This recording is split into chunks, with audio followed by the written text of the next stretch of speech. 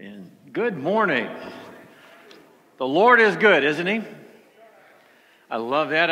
I want to give a shout out. I know Sam had mentioned that Jeanette is with us, and I'm so happy to see her. But I also know that today, not yesterday, not tomorrow, but today, Janine and J.O.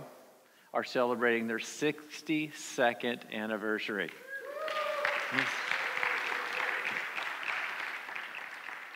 They got married when they were 2.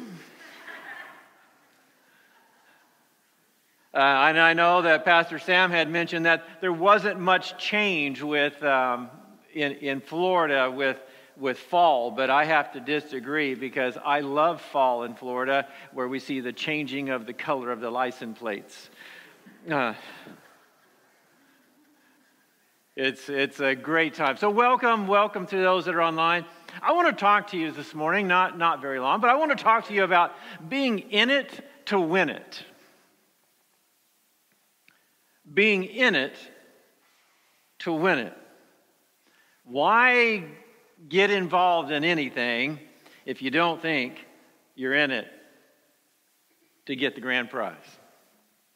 I know a few years ago, Nancy and I were traveling through Vicksburg, Mississippi. Anybody ever been to Vicksburg, Mississippi? Yes, it's a great place. There is one of the biggest battles in the Civil War, one of the most important battles in the Civil War was fought in Vicksburg, Mississippi, and they were fighting over control of the Mississippi River, because that's where you could get your ammunition and your supplies up and down the river. And they were encamped, and the battle started on May 18th. You had the Confederates on one side, you had the Union Army on the other side, and the Union Army ended up winning. But the battle started on May 18th, finished when they surrendered on July 4th.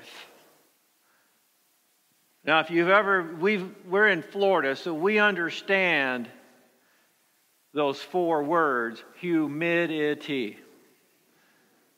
Can you imagine what it was like fighting in that battle for that long? In fact, the same time that they were battling, Gettysburg was taking place, and in between the two, it gave the Union Army the opportunity to go on to victory. So it's really amazing. It was a turning point for the Union Army. And you can drive through the 16-mile drive, and they have monuments of which infantry was here and which infantry was there. And as you drive through, if you listen closely, you can almost hear the cannons.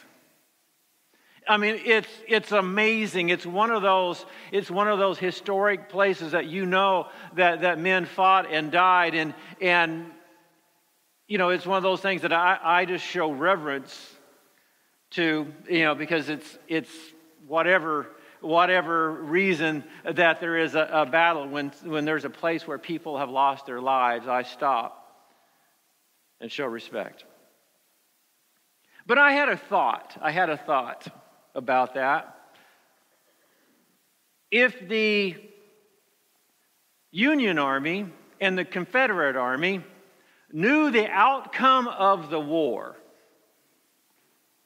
would they have changed the way they fought? If the Union Army knew that they were going to win the war, praise God they did, would they have changed the way they fought? If the Confederate Army knew that they were going to lose the war, would they have just given up on day one? If the battle started on May 18th, would they have surrendered on May 18th? Or maybe even on May 17th? You see, there's an important question, and there's an important thing about the human condition. People tend to slack off of their duties and responsibilities when times are good and outcomes seem certain. It's a human condition. IBM, back in the 60s, they were the king of computers. In fact, when we sent people to the moon, it was IBM. They had the hardware. They had the ability. They had the technology. And they decided, because times were good, because they were king, and there was nobody on the horizon to give them any competition, they decided to sit back on their laurels, on their past success, and decided that nobody was ever going to compete with them because they were on top. Anybody own an IBM?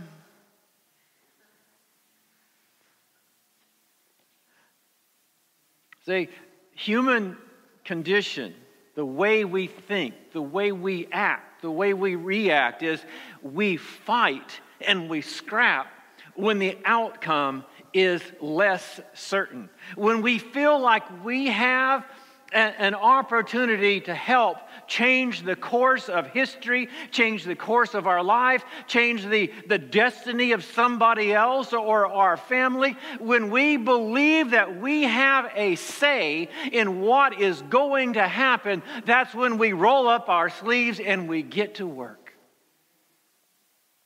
But if you feel like, oh, nothing ever changes and you know, or in an election, if you feel like your vote doesn't count, people just have a tendency to give up. It's part of the human condition. It's part of, in our society, we are facing many obstacles and many opportunities in our society to make a difference, to make a change.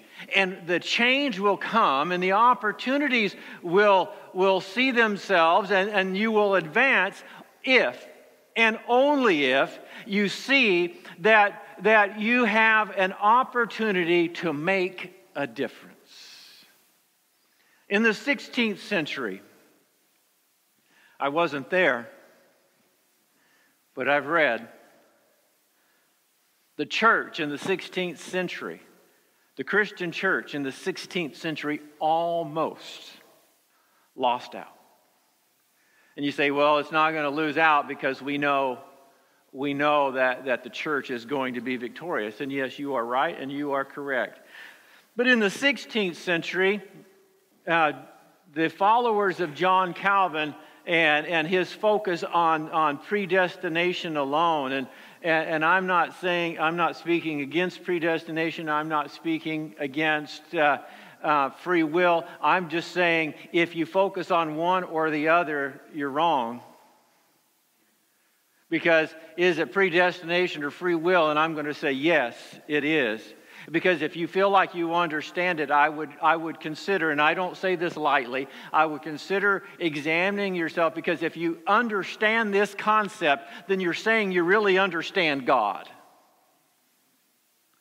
And to be honest, I'm the first and the foremost to say, I don't understand God. He's too big, praise the Lord, for my little finite mind.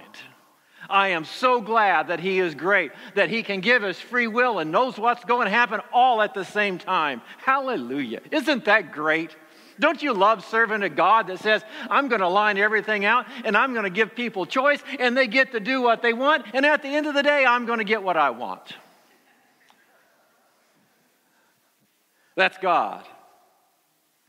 But when we focus on one side or the other, that's when we have a tendency to allow our mind to slip, and we can go down a path that we don't need to go down. And it was John Calvin that once said, propagation of the Christian faith is the sole responsibility of the Christian government. Think about that. Now, wait a minute. I thought Jesus told us to go into all the world and preach the gospel, the Great Commission. How could we get to that place that we feel that that the propagation of the Christian faith is the responsibility of Christian government. Thank God for the Anabaptists. Anna just means and they were the ones that came in and said, no, we're going to rebaptize. And they were the ones that actually brought in that baptism of believers, that you had to be a certain age to understand, and they were baptized that way. They didn't do infant baptism. But they were on the same group that said, no, wait a minute. God called us to go out and to preach the gospel, and they were the ones at the forefront of the modern missionary movement. We are the Christian and Missionary Alliance, and we send people out throughout the world. And by the way, Marty and Gloria sent me a message. They are in Milan, Italy, and they are doing well. So I said, get some dry ice and send me that gelato. But it was the Anabaptists that actually got us started and said, well, wait a minute, we don't want to just focus on just saying, well, God is sovereign and God is everything, because we know they had read the end of the book and they knew that God was in charge and God was going to win. And I don't know about you, but I've read the end of the book and I get really excited about what's going to happen. I get really excited about the trumpet sounding and the dead in Christ rising, and we which are alive and remain shall be caught up together in the clouds to meet the Lord in the air. I get excited about the marriage supper of the Lamb. I get excited about coming back with Christ, riding white horses and being able to see the devil thrown into a bottomless pit. I get excited about Christ establishing his kingdom on earth, and we get to help rule and reign with him. I get excited about having a new body that will not get tired, that will not get old, that I don't have to worry about COVID or any other disease. I get excited about serving the Lord. I get excited about having a body that doesn't have a sinful nature, that when I think of something, it's always going to be good. I don't know about you, but I get excited. I read the end of the book, but here's the truth. If I know who wins the war, the church, because we're the body of Christ. I get it. I understand it. I comprehend it. Man, I live for it. I dream about it. I wake up and say, God, is this the day? But I also know that's the war. It's not the battle. Are you with me? We know God's going to win. That does not give his people, you and I, license to say, he's winning, let's go eat gelato. We're in a battle. The Civil War, World War I, World War II, any war. Thank God that the Allies won World War II, but we did not win every battle. But we did win the war. We know God is going to win the war. But what about the battle that you are in right now? What about the battle that you're facing with your health? What about the battle that you're facing with your finance? What about the battle you're facing with your spiritual condition? What about the battle that we are waging right now in the United States of America? What about the battle? Are we going to abdicate our responsibility to pronounce that Christ is sovereign, or are we going to just get into this battle, and are we in it to win it? You see, there's a unity that we have. The church abdicates its responsibility when we do not accept the call to bring the gospel to the whole world. And you say, well, what can I do? I'm so glad you asked. The church must rise to the form that Christ has made us in. It is the church. It is you and I that carry the presence of God. Let's be real. Can I be real for a moment? And I'm not meddling, I'm not stepping on toes or anything else. But if you or me or anyone else, any other Christian is looking at a party of government to legislate morality or to make us a Christian nation, that we are doing the same thing that they did in the 16th century, and we're relying upon the efforts of man, and we're not relying and having our faith in God. It's when we decide that it is the church that brings, the scripture says that righteousness exalts a nation. It's the church that brings in the presence of God. It's Paul that said, don't you know that you are the temple of the Holy Spirit and the Spirit of God lives in you? It doesn't live over there and it doesn't live over there, but it lives in the hearts of men and women. And if you want the presence of God in the world, you have to go into the world. We're the temple of the Holy Spirit. It's the church that brings holiness and righteousness. If my people which are called by my name will humble themselves and pray. We know who wins the war. But I say today, let's win this battle. And we will win this battle on our knees in prayer. We're going to win this battle when we decide that if God is for us, who can be against us? We are going to win this battle when we understand that greater is He that is in us than he that's in the world.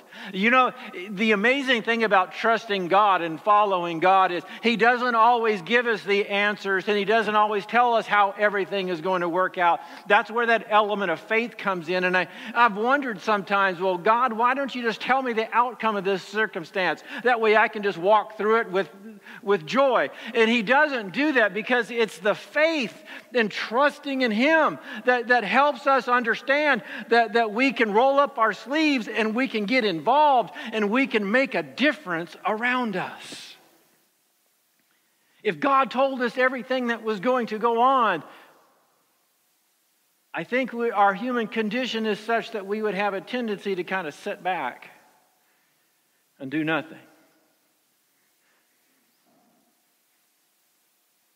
Psalm 50. I'm not going to preach very long. In fact, I'm almost finished. Can I get an amen? Psalm 50 is an amazing psalm. King David wrote it, and he's speaking, and God is actually speaking to Israel. Israel had gone through a time of blessing, and they had kind of slacked off on serving God. And here is King David, and he's writing. And if you read this one way, you think God is really mad. But if you read it another way, you think God is just telling you, this is what's going to happen. If you go this way, this is what's going to happen. If you go this way, that's what's going to happen. And it's almost like a courtroom where God is the judge and He's also the prosecutor. And there is no jury. And I look at this, it's not God saying, hey, I'm gonna get you. It's God saying, if you do this, this is what's going to happen. In all the years that I taught school, I never, ever, not one time did I ever give a detention. I had a lot of students earn them, but I never gave them. And that's the same way what God is saying. You can earn this or you can earn this. Let's read it, and then I want to talk to you briefly about two things in it. It said, the mighty one, God, the Lord, speaks and summons the earth from the rising of the sun to where it sets. That's pretty powerful, don't you think? From Zion, perfect in beauty, God shines forth. Let's go on. Our God comes and will not be silent. A fire devours before Him, and around Him a tempest rages. He summons the heavens above and the earth, and that He may judge His people. Let's go on. Gather to me this consecrated people who made a covenant with me by sacrifice. Now look, you have to understand here, he says, I'm the creator of the heavens and the earth. I do all things, and now I'm summoning my people together. And the heavens proclaim his righteousness, for he is a God of justice. Let's go on. He said, listen, my people. Sometimes when I'm reading scripture, I replace like my people with my name. It's like, listen, Jesse, and I'll speak. Which means I got to stop talking and listening. So he said, listen, my people, and I will speak. I will testify against you, Israel. I am your God. I am God, your God. I bring no charges against you concerning your sacrifices or concerning your burnt offerings, which are ever before me. He's saying, what you bring before me, man, I have no argument with. He said, I have no need of a bull from your stall or goats from your pens, for every animal of the forest is mine and the cattle on 1,000 hills. He's saying, listen, I don't need what you bring. Let's go on. He said, I know every bird in the mountains. There's a bird back there on the back part of the property. I wish God would move. And the insects in the fields are mine. If I were hungry, I would not tell you. Look at that. For the world is mine and all, an inclusive word, that means everything, is in it. Do I eat the flesh of bulls or drink the blood of goats? Let's go on. Sacrifice thank offerings to me. Fulfill your vows to the Most High. Stand and call on me in the day of trouble, and I will deliver you, and you will honor me. But to the wicked person, God says, "What have you to recite my?" You had to go back a little bit. There you go. To recite my laws and take my covenant from your lips. Let's go on. You hate my instruction and cast my words behind you. When you see a thief, you join with him. You throw in your lot with adulterers. Let's go on. You use your mouth for evil and harness your tongue to deceit. You sit and testify against your brother and slander your own mother's son. Let's go on. When you did these things and I kept silence, you thought I was exactly like you, but I now arraign you and set my accusations before you. Let's go on. Consider this, you who forget God, or I will tear you in pieces, with no one to rescue you. Look at verse 23. Those who sacrifice thank offerings honor me, and to the blameless I will show my salvation. See, you can read this passage of Scripture and you can say, man, God is really mad, but God is not. What he is really saying is, listen, you've offered me sacrifices, but you've offered them to me in two different ways. And what I want you to understand, that if you correct those two ways, that anything that comes against you, I'm going to take care of. And when you offer these thank offerings and honor me, that I will be there and I am going to show you the way of salvation. And you say, well, what are those two ways? And for time's sake, I'm going to simply tell you that the very first one is formalism. You're just bringing your offerings. It's just kind of like going through the motions. Have you ever done that? The Lord forgive me, and as a pastor, but I have to say, not in this church, but I have, over the 30 plus years of pastoring, I have found myself falling into going through the motions. I'm going to go to church because it's the thing I do. You ever been there? It's easy to fall into, isn't it? We usually fall into that when times are easy and we feel the outcome is certain. You ever notice when times are difficult, we find ourselves on our knees before God? And God is telling Israel, listen, times are easy, everything's great. However, your heart is not in it. You're just going to go. And God said, I don't want you to do that. King David, the one that wrote this, understood it as well as anybody. The Bible says in 2 Kings or 1 Kings rather, that when kings go out to battle, David stayed home. Things were going so well for King David and for Israel that he decided that he wasn't going to lead the army. He was going to allow somebody else to lead the army. And he was a little tired, so he was just going to stay home. He should have been out fighting the fight, but instead, because times were easy and because the outcome seemed certain, David decided, I'll just rest a little bit. And when David stayed home, when he should have been out fighting with a passion and a fervor and a zeal in his heart, David was at home being complacent, being indifferent to the things of God, and he was out on his rooftop probably getting some sun. And he looked over and saw Bathsheba taking a bath. And the story goes that he committed adultery and then committed murder. And you say, how could he do that? The dangers of complacency. If your heart's not in it toward God, your heart will move toward something else. God is telling Israel, make sure that your heart is in it. See, the giants fall when we're in the fight. Goliath didn't fall because David was indifferent. Goliath fell because David had a passion to follow God.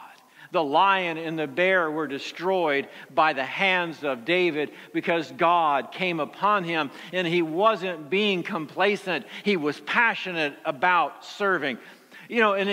That's the great thing about right now. We don't have to be formal. We don't have to just kind of go through the emotions and the rituals of salvation and about church. This is the church of God. This is the presence of God in the earth. And there is nothing that can stop the Spirit and the presence of God in this earth when God's people have a passion in their heart to win the battle. We know we have the war through the blood of Christ, but what about the battles we're facing with our families? What about the battles with our friends and with our community? And if we get in and we get involved, greater is He that's in you.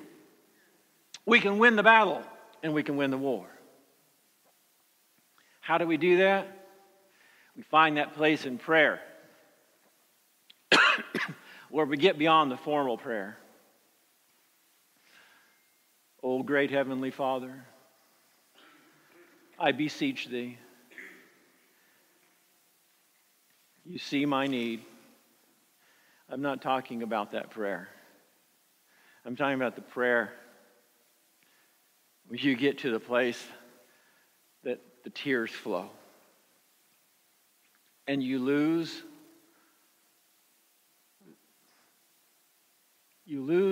the ability to articulate with words. And you just simply say, God, save my family. And as the scripture said, looks for people to make up the hedge and to fill in the gap and to laying between the porch and the altar and saying, God, spare your people. God is looking for men and women that will passionately begin to pray, that will passionately begin to get into that place of prayer where it revolutionizes not only our lives, but those around us. Because if prayer is anything to the child of God, it is everything to the child of God. It is communicating with the Almighty. And He said, come unto me, in your time of need, come unto me, and I will listen and I will answer. Prayer. Let's get involved. Let's decide that we're no longer going to be formal in our relationship with God, and we're not going to come in and just sing without our heart or speak without the passion of God. But there is a time that comes in the lives of people, and we are there now, that God's people, if you really want this nation to turn around, you have to get to the place that you roll up your sleeves and you get on your knees and you say, God, save this nation. God, save this people. Because nobody else can save it. Nobody else can win this battle. This battle will come, victory will come when God's people rise up. Second thing that he spoke of was not just formalism, but hypocrisy. Hypocrisy is looking the part and acting the part, but not having the heart. Remember Ananias and Sapphira in the book of Acts? They go off and sell a piece of land, and they decide, hey, I know what I'm going to do. I'm going to keep some of it for me, and I'm going to give some of it to the apostles. If they would have walked up to the apostles and said, here's 3/4, here's half, here's 10% of what I sold this land for, here you go, you can have that, I'm keeping the rest, God would have said nothing. But they walked in and they said, is this everything? And he said, yes, it is.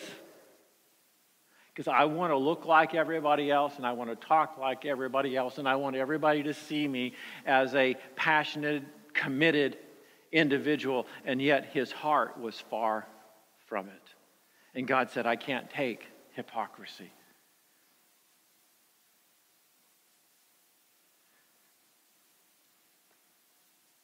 Scripture tells us to stir up that gift within us.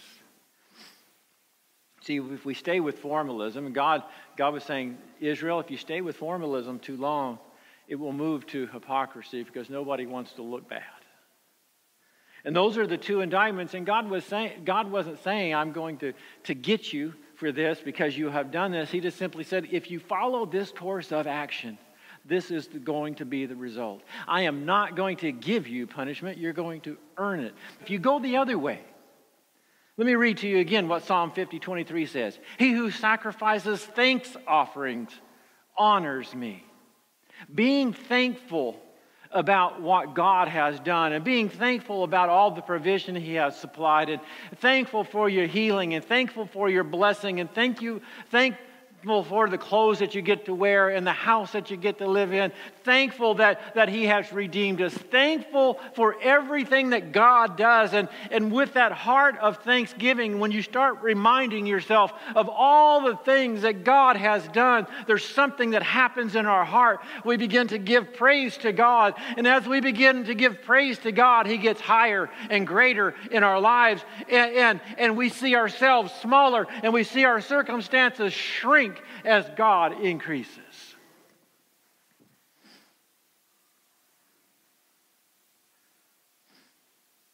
I'm going to ask our praise team to come back. I told you I wasn't going to preach very long, and I'm a person of my word today. Would you stand with me, please? How do you overcome formalism? How do you overcome these things in your life? Being thankful.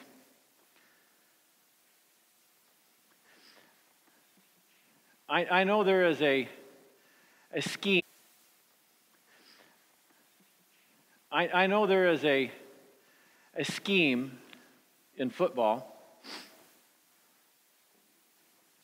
When a team gets far enough ahead, they start playing prevent defense. What that means is they decide that they're going to prevent them from getting that one play, and they're going to give them the inside, but they're not going to let them beat them by a long play. But in reality, what they're doing is they begin to play to not lose. And I have seen that turn so many times. Because the team that's behind starts getting these little victories, that little 5 yards here and 10 yards there and 7 yards there, and something happens in their heart. They believe they can win, and they fight. If you're not in it to win it, if you're playing prevent defense, that you're just trying not to lose too much until the Lord comes, the devil is going to have a heyday with you. If you want victory, if you want passion, if you want drive, if you want to see God's work in your life, you have to realize that we're in this thing to win it. That we're not only going to win a crown of righteousness that the Lord has prepared, that the Lord has paid the penalty for our sins, that we get to live in eternity with Him, but you and I, can be used by God. We know the war is already won, but what about the battles? I don't know about you, but I know that the war is won, and I'm happy about that, and I can't wait to see the devil defeated. But at the same time, I'm not willing to give him 1 inch. The battle that you're facing right now, it doesn't matter what it is, whether it's a spiritual one, whether it's a physical one, whether it's an emotional one, whether it's a financial one, you don't have to give ground to the devil. Stand firm. Be in this thing to win it. If God is true, then He is true. If He said, if you call on me, I will answer. And if God is for you, who can be against you? If God is in this thing and you trust in Him, He is going to see you through. Let's trust in Him. Let's trust in Him. Let's trust in Him. I want you to do something for me. Actually, for yourself. I want you to think about a circumstance in your life, whether it's you, your family. Maybe you have somebody that you know that you're working with, somebody that needs the Lord. Maybe there's a circumstance in somebody's life. Can we take that before the Lord right now? Can we take it before the Lord and say, Lord, I'm trusting in you. I'm in this battle to win this battle. And I know that I will not make a move until you tell me. But when you tell me to move, I'm going to move. And when you tell me to speak, I'm going to speak. And when you tell me to befriend somebody, I'm going to befriend them. Whatever you tell me to do, that is what I'm going to do. My friends, there is not a greater feeling in the world to see and to understand that God's hand is at work in your life. And the more you trust in Him, the more you see His hand. Whatever that circumstance may be in your life, I wonder right now, would you bring it to the Lord? Would you pray with me?